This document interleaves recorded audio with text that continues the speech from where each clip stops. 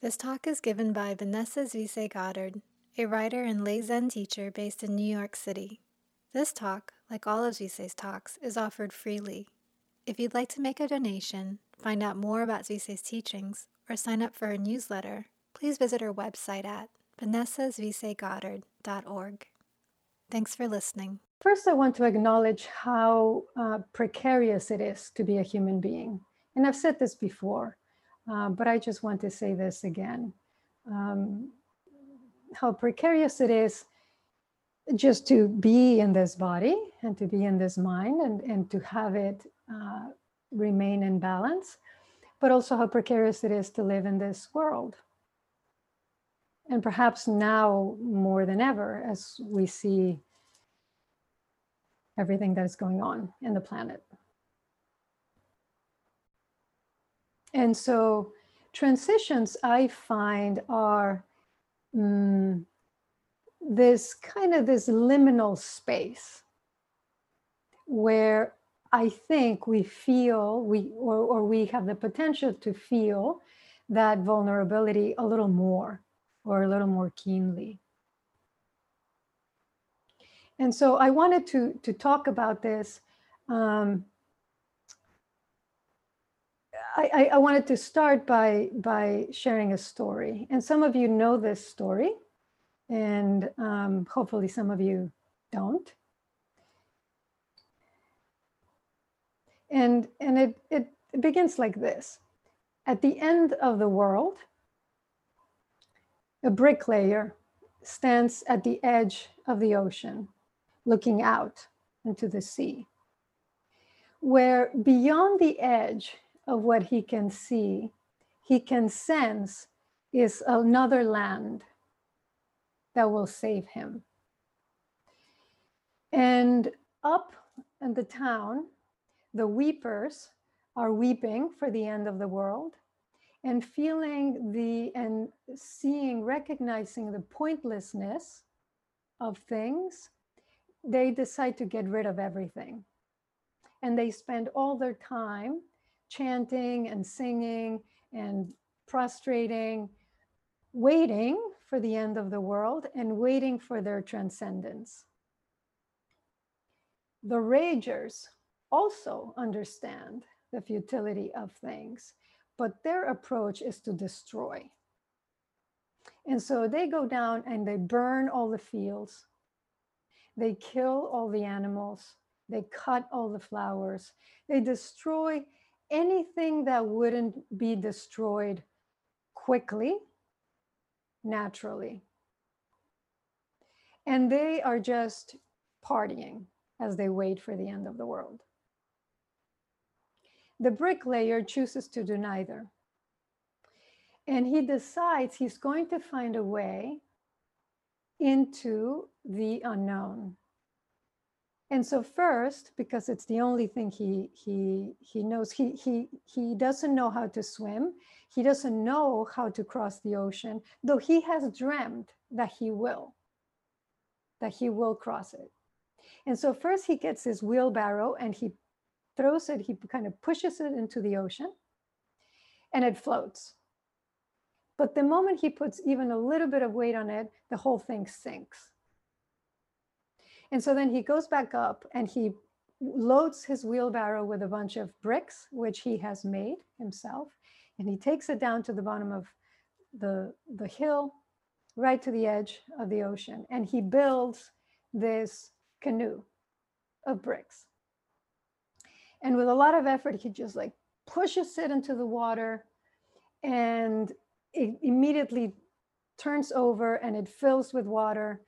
He empties it, it fills with water again, and then a wave comes and just smashes the whole thing into bits.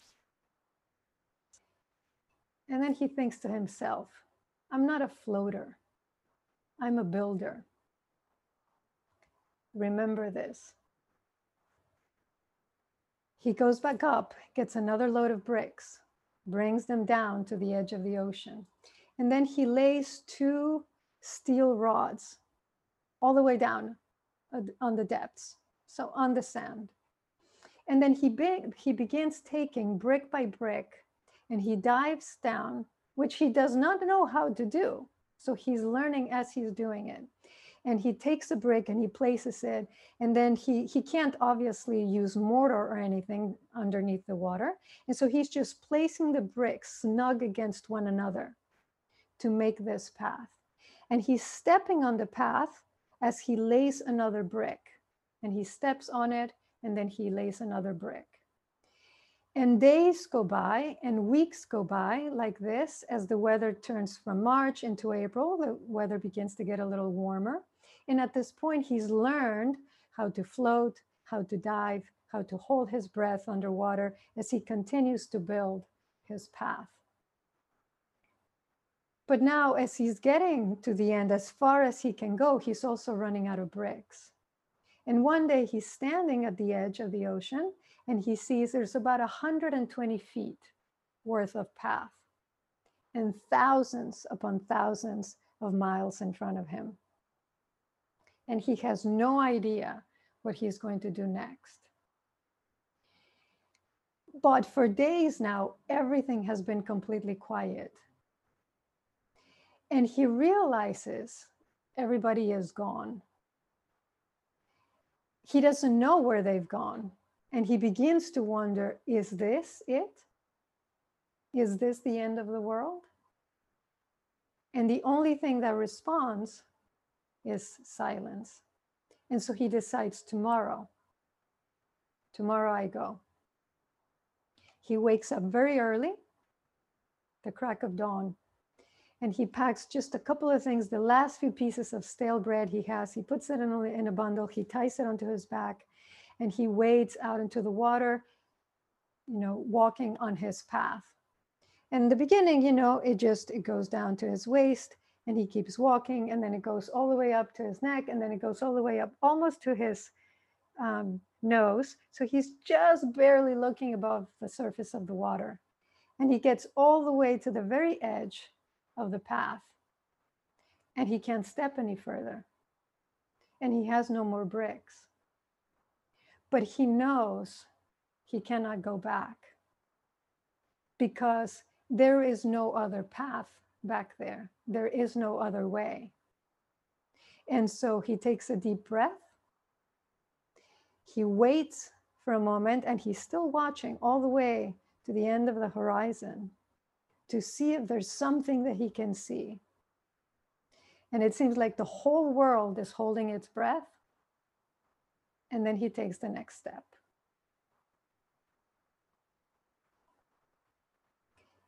And there is actually a what happens next. But as I always say, I'm not going to tell you what that is. It's not my story. It's Ursula Le Guin, and it's called Things. So you can look it up. But this is exactly what transition feels to me. I cannot tell what is in front of me, but I know I have to step. And the image that I've added for myself is that I actually have the bricks with me in my pockets. And they are the skillful means, the tools that I have learned over time, particularly from Buddhism, but not exclusively. And so when I think I've run out of bricks, I just have to look, I just have to go a little deeper and pull another one out and lay it out in front. And then I take that step. And then I think I have nowhere to go. And there's this moment still of anxiety. There's this moment of fear, the fear of disappearing, fear of dying, fear of not being able to take that next step, fear of failing. But if I can get myself quiet enough, I remember, oh, I have another brick, and then I pull that one out, and then I lay it in front of me, and I take another step. And just as that famous song, the poem says, that path is made by my walking. And although I want to know where it will end because it would make me feel safer, now I realize I can't. I have to make that path through my own walking. And so I have to trust that I will know where to step, where to place that brick. And that if I don't know, that I will place it, and then I'll see whether it was right or whether it needs to be adjusted. I trust that I won't just step off into the void and will drown, although at times it has felt almost like it.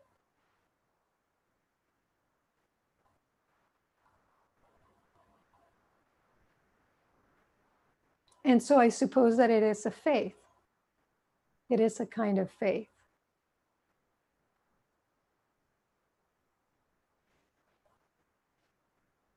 And that's actually all I want to say for now. And so let me open it up for you.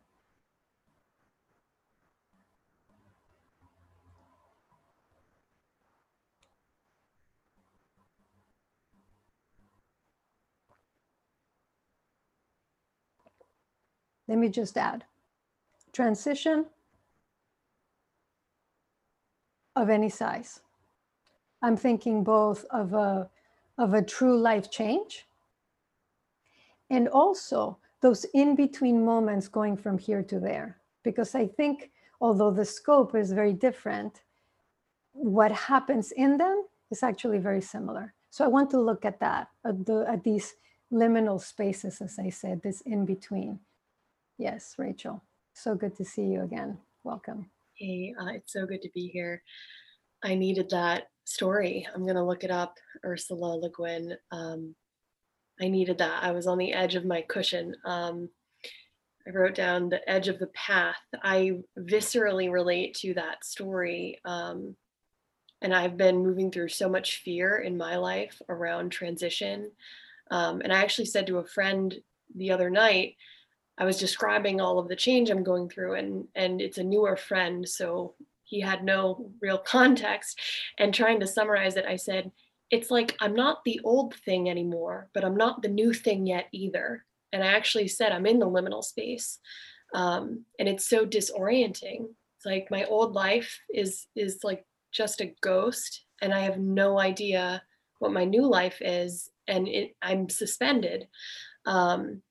And I actually have been praying and laughing because I feel like I'm hurtling forward and making a crash landing, and it's just out of my control almost. But I think that's all I have to say. I'm just excited to hear everyone's shares about transition, and I really, really appreciated that story. Thank you. I think what you said is exactly right. I'm not the old self, but I'm not the new. I don't know what the new one is yet. And it's exactly in that mystery that there is so much possibility, but it can also, of course, cause so much anxiety. So how do we make the most of the mystery and not get swallowed up by the anxiety? Yes, Jess. An aspect of that story that I appreciate so much is early in it when the bricklayer realizes that what he knows how to do is lay bricks and not other things. I was listening a few days ago, I don't know if anyone else was listening to this, but to the Zen Mountain Monastery podcast, and Shohaku Okumura, who is a scholar of Dogen and a translator of Dogen, was talking about various things. One thing he kept saying, though, over and over again was, the only way that I can tell this to you is as a Japanese person. The only way that I can realize myself or teach anything and offer it to you is because, and then he listed all of these things, because I was born in Japan and taught by this person and became a Zen priest and all of these things. And he kept saying this for like 15 minutes. I was like, why does he keep saying this? And then it seeped into me that if you're a bricklayer and you build a brick canoe, you won't get anywhere. But if you're a bricklayer and you build a brick path because that's what you know how to do, then you can do something. To not fight with your nature, to realize that your only self in this moment is this self, that your only tools are the tools that you have and the particularity of this self that you are, and that you won't find any way other than through this one right now. And that was very liberating to hear that. And in this story also, same thing. Yeah. Yeah, exactly. To not fight your own nature.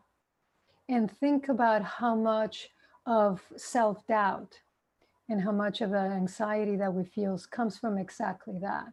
Not trusting that, and here I'm speaking of nature as in a relative sense. Like I'm a builder as opposed to a floater, as opposed to a cook, as opposed to a bread maker, etc. I'm who I am with the particular skills and, well, let's call them skills, that I have, and they are enough to meet the challenge in front of me. And it's when I begin to doubt that what can be an already challenging thing becomes even more complicated. So how do you know first what your nature is? And then how do you trust it?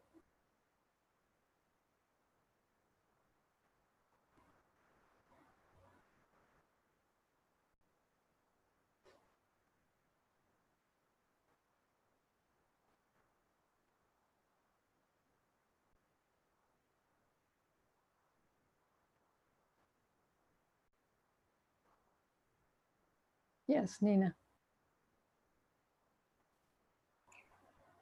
I think the question that arose for me is this, the word faith that you used, and I've often thought about that in context of Buddhist practice, and it's not the same as faith perhaps in other traditions. And I was just thinking about my life and these transition times. And there have been times when, like the bricklayer, I have the faith and I know who I am, I mean, in that moment. And so I proceed towards a horizon, that's uncertain, but I take each step forward. And then there's the other kind of transition, which is when you're totally unmoored, groundlessness, sudden loss, death. And you don't trust yourself, or at least I don't. And I don't know which nature is the nature to place my trust in. And I wondered if you could just say a few words about faith and cultivating faith or regaining trust when the self is, in that bardo kind of, either because you've lost the social context or a person, or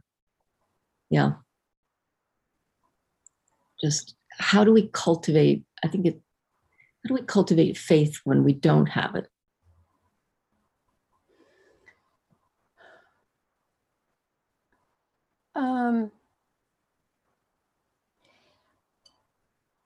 I think of faith as a trust in something larger than myself.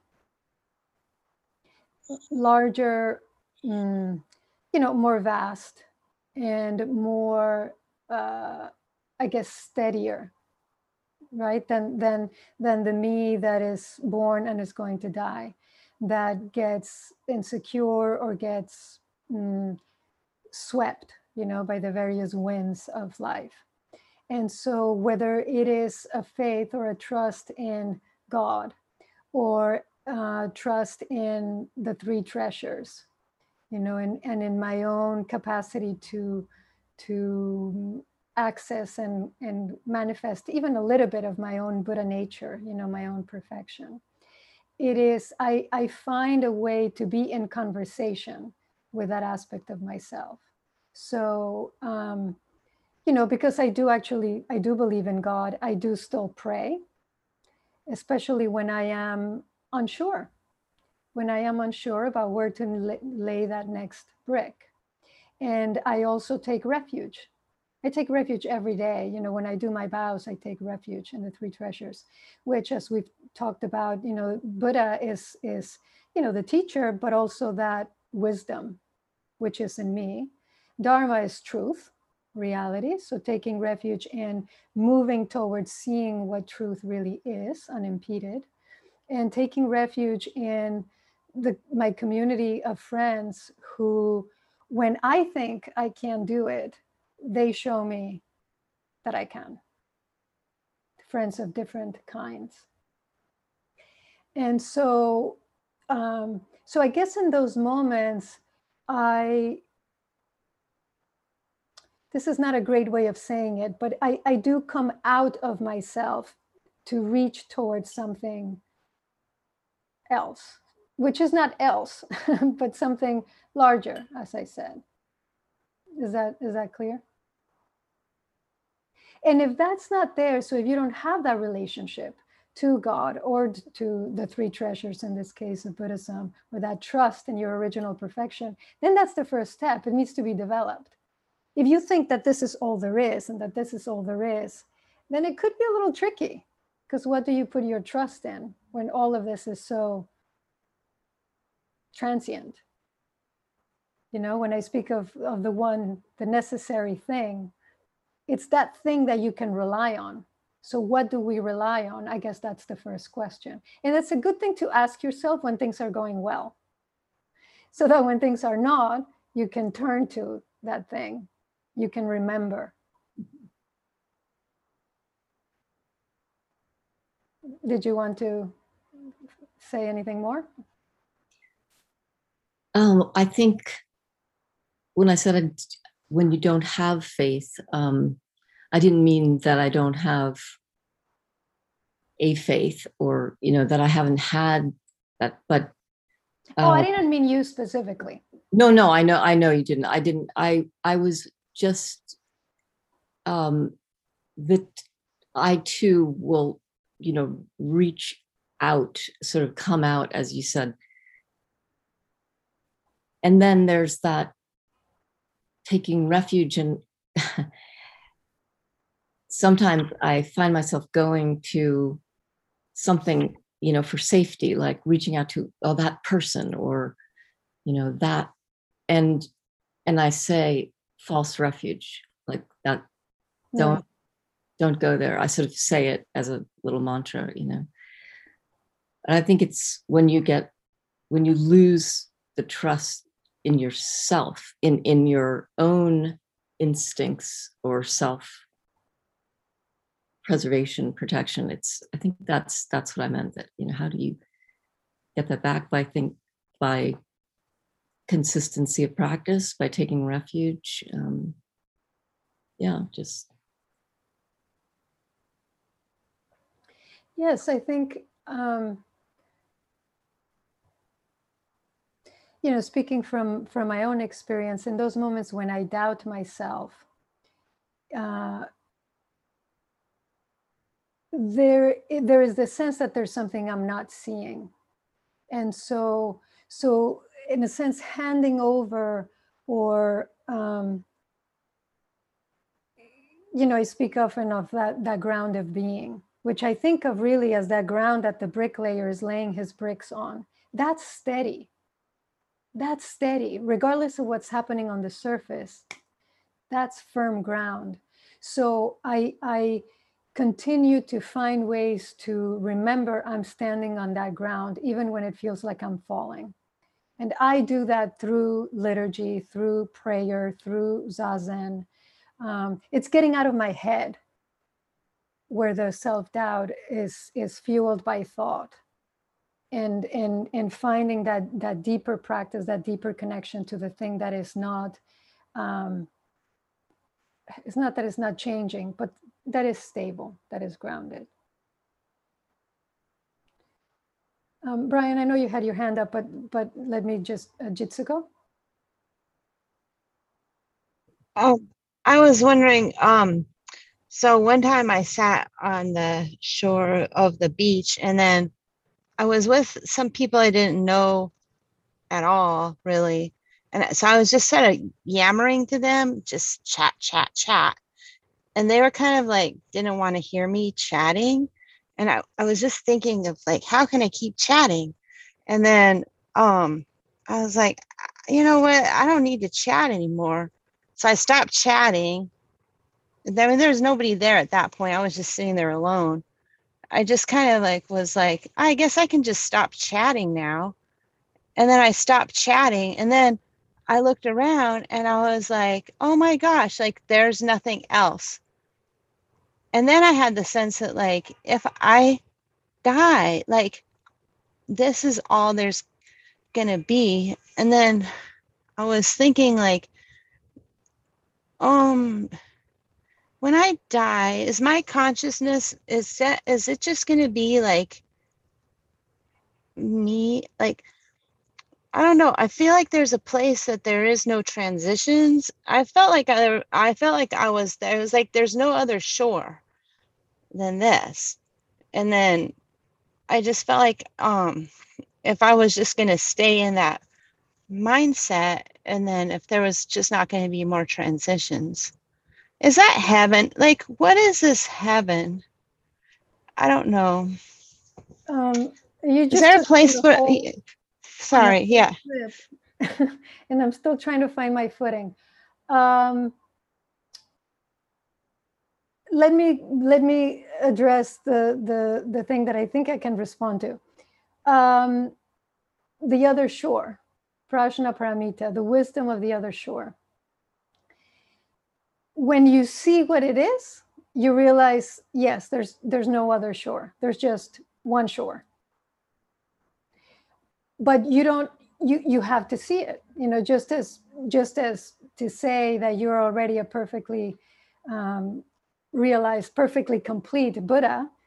I mean, it's nice for me to say it, but you have to see that, right, in order to be able to use it in your life. So when you see it, the shore, I think there was somebody who used the image, the shore comes towards you. There's nothing you need to do. It doesn't even come. It's just there. There's just one shore. Is that heaven? I don't know. I mean, a Buddhist kind of heaven, I guess.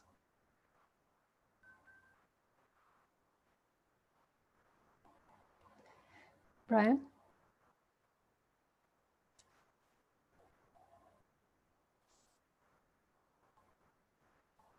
Excuse me.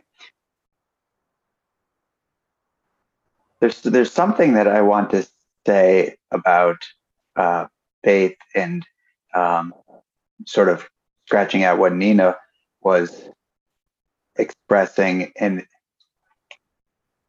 then Suisa, you said part of your response was about practicing. I forget what the term you used, practicing when things are good or practicing when things are stable. And I guess I kind of feel like we have an abundant amount of faith every day, all the time, in the way that we rarely know when life is going to take a sideways turn or when a transition is going to begin. And right up to that moment, we've been living on faith. We're living on faith every morning. I wake up, and get up and do my stuff that I do in the morning and go to work. I'm living on faith that all is going to occur and take place. So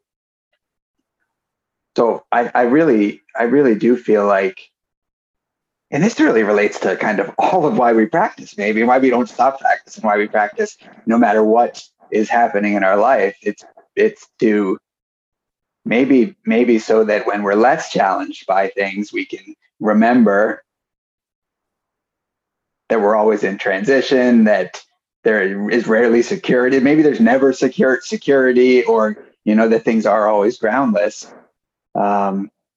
Anyway, I'm going to shift from that, because I did want to share and maybe get some thoughts on, how I deal with transitions, and the challenge for me with transitions, and like and we say, and like Rachel, been a big transitional part of my life right now, and for me the challenge is to stay awake, because I'm very practical, and so it's like, okay, what do I do next? Can I make a to-do list, and then can I just carry out these things? And so, that's helpful in a lot of ways, and it relieves some stress. It gets the tasks done, but it also, I can sort of bypass what's happening in here, by being so practically oriented. So I'd appreciate anyone's thoughts on sort of, staying awake during transitions, and really, really, yeah, being present and being with all that happens inside during our transitions. Mm-hmm. If I could say, as people, jump in, it's part of the reason why I like that phrase where the bricklayer says, "I'm a builder, I'm not a floater." I think of how we so often float through transitions. Even as you think of, when I was living at the monastery, walking from one building to the other, walking from the office to the meditation hall. And that transition, which took, maybe 5 minutes or so, how it was so easy to fall asleep, just kind of float hazily through it, because I finished work and now I'm getting to the thing I want to do, which is the meditation. But the getting there, whatever. And if you add up all those moments, you end up probably with a few years of your life that you're just kind of throwing out the window as in transition. And that we don't even realize that is so often how we're seeing it. When I get to this part, everything will be okay. This is just an in-between. And again, this is, whether it's the walk from this building to that building, or the transition of, I was even thinking, if I'm going to Mexico, well, that's just the transition until I get to the thing where I'm going to, root myself and then begin the next thing. The next thing is the whole thing. Packing my stuff is the whole thing. Going to Mexico is the whole thing. What happens next, which I don't know, have no idea at this point, is the whole thing. And if I can live that way, then there's a lot less anxiety. But more importantly, I'm actually in my life, not just waiting for the time where now I'm going to have arrived. So, but that's still, your question still stands. How do we work with that, with those liminal spaces, periods?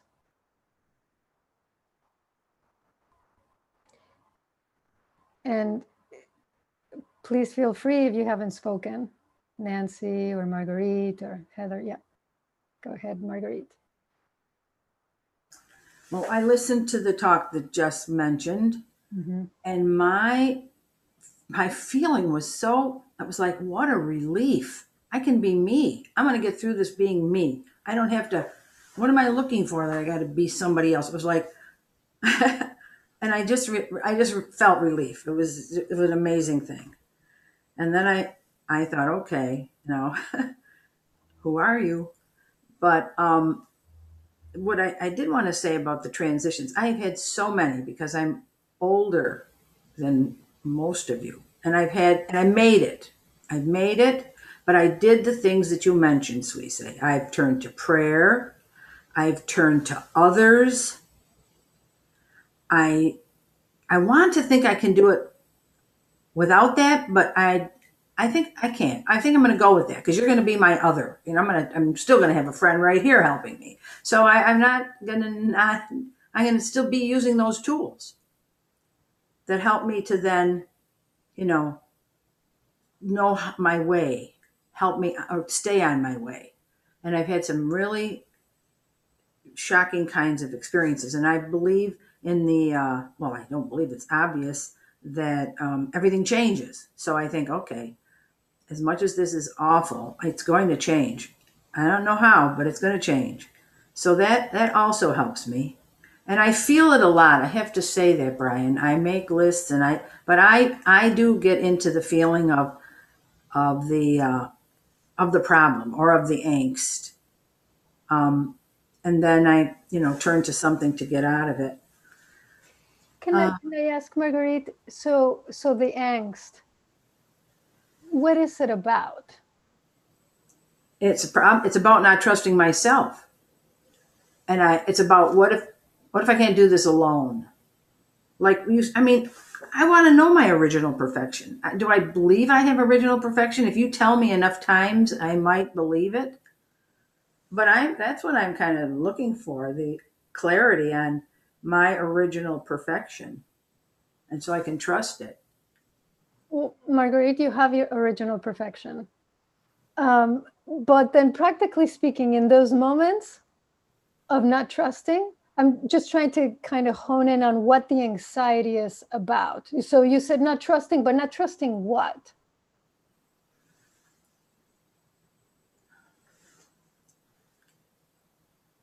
And if anybody else wants to jump in, so in a moment of anxiety, things are changing, things are shifting, but we're Buddhist. We know things change, things shift. So what's the anxiety about?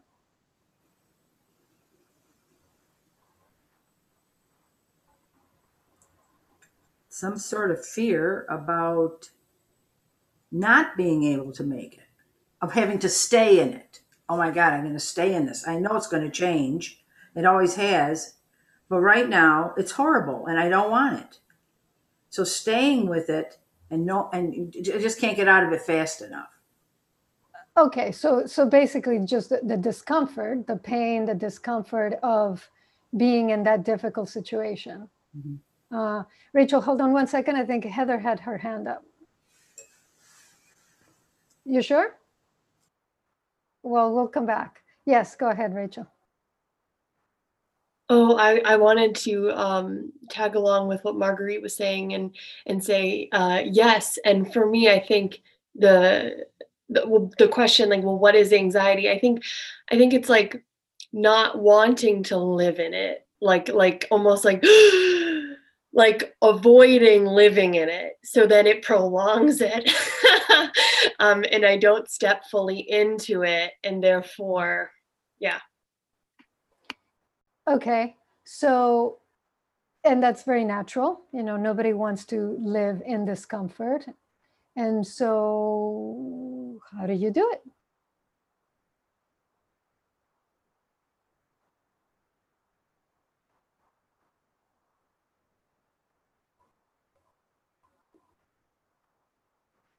Looks like, okay, go ahead, Norm.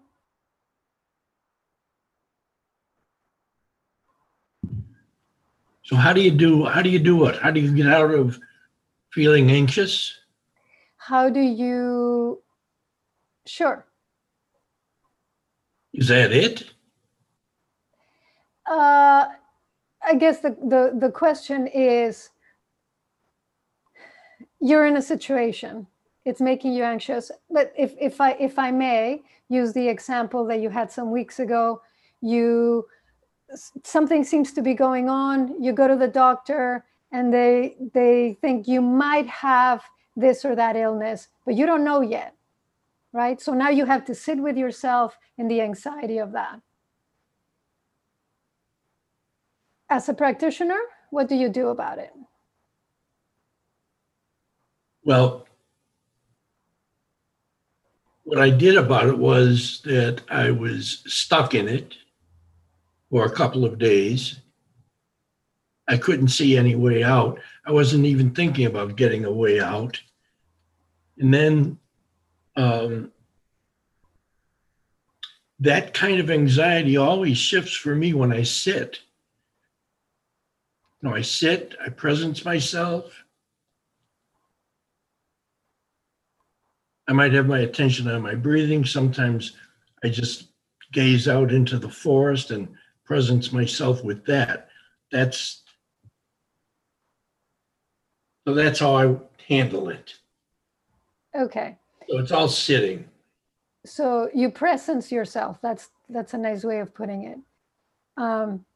I'm fishing for the obvious, but I want it just to be stated. So how's that different? And this can be, anybody can respond. How's that different from the anxiety? What's happening in the anxiety?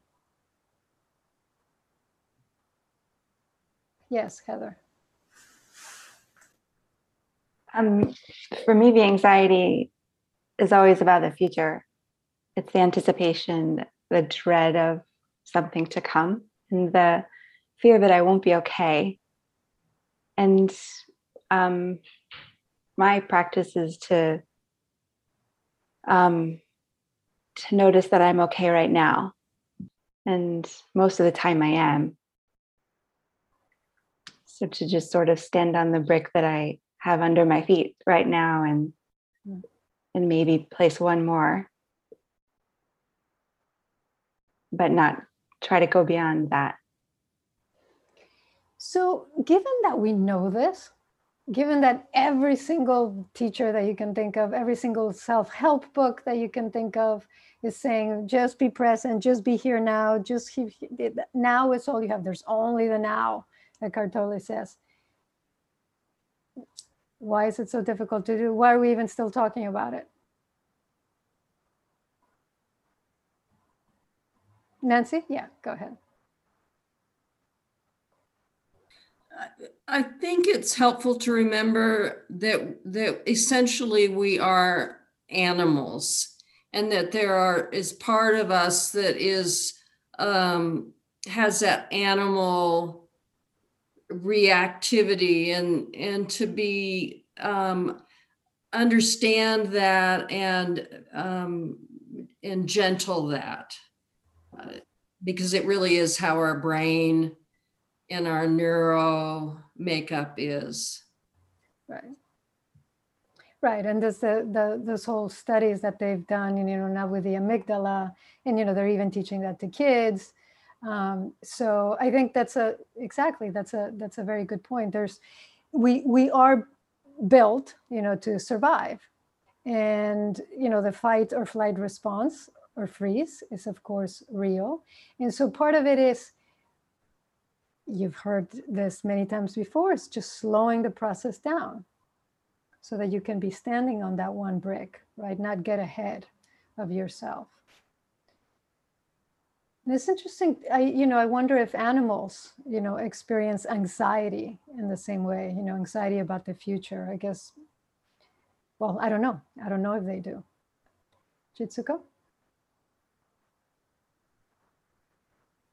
Well, I mean, I was just thinking about, they're learning about trees, and like with trees, they used to think, oh, there's like the high tree and it's getting all the nutrients and it's blocking out the sun from these low trees, and it's like they're fighting for the sun and everything. And then they found out, oh, there's all this network underground. They're all sharing the nutrients and they're passing nutrients back and forth. And so actually there's not any of that fighting going on.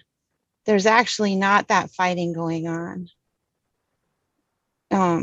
And so I don't know, I spent a lot of time with animals. I grew up on a farm, and I mean, I don't really know what they think, but they're nonverbal in a way. And I think that nonverbal place is a really important space to go to. And then I guess when I get really nonverbal, I realize I'm always like on everything. It's all one transition, But one thing that helps is like, I spent all the pandemic ranging and rearranging art on my wall on this app. And I finally got it put up. But while I was putting it up, I was just remembering, like, it's going to be time to move pretty soon. So every time I get my nest a little bit more nestier, I always, oh, pretty soon you're going to be moving. I guess that kind of maybe helps. But I think there's a place where there's no transition, or there's always transition. Yes. And what is that place? As we say, don't ask me that. Why not? I mean, it's just like it's that nonverbal space. I spent a lot of time with my cousin this weekend, and she has a baby. She's always talking to the baby, and I wonder why the baby can't go to sleep at night. And I mean, maybe sometimes the baby just doesn't want to be talked to, and so it's just that nonverbal space. I don't know. I'm sorry, as we say. I'm just off on another planet right now. No. You don't need to apologize, because yes, you have something. And when you said, nonverbal, there is a reason we sit in silence for a while. Later you begin to add a little bit of content, to Zazen. But how do you hold that, even that, so that the mind doesn't move? There is a reason there's such an emphasis on the stillness and silence. So yeah, you have something there. All right, anybody else, just to wrap up?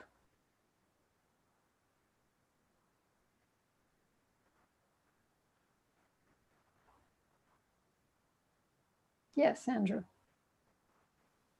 I was just thinking, we were talking some biology examples, and even like we've discovered that trees sharing nutrients, and it seems all good, but even things that we still might see as having a negative impact from the start. There was this forest that had a like parasitic fungi that took over, and you could say, okay, like that's bad for the trees because the fungi is going to kill them all. And so what they saw was that it would take over the forest and kind of like kill a lot of trees and decompose them and level them. But every time, because it was doing that, it returned the nutrients to the soil, and the forest was able to grow back and like usually, I guess, stronger and like reinvigorated than it was before. And so the fact that the like anxiety is kind of perceiving it as something negative where you are now, but like you kind of forget the bigger context is that like there always is some other side, and that that change, the fact that there is change is like stability in a sense, because that is a constant, like constant is change, I guess. So I guess that was Thank you. And because it's difficult for us to see often the big picture and to see long term. We see an effect now, or we see one of our own quote unquote failures, and we think it is a failure. We don't see it as the system rearranging itself, that it will, a year or two down the line, you'll see, oh, the thing that it seemed that I was struggling with is actually now leading to this. So some of it is we just have to be patient and move through the change until we can until that new self, as Rachel said, has a chance to emerge. So sometimes it's just really staying with it, because we can only see so far. We can only see so far. And so that's one of the things about practice is, trusting that no matter how much you think you see, there's always more beyond that. Thoreau is beyond the edge of sight or the range of sight. There's always more. For more talks, to get more information about Zvisey's upcoming teachings, or to join her email list, please visit vanessazviseygoddard.org.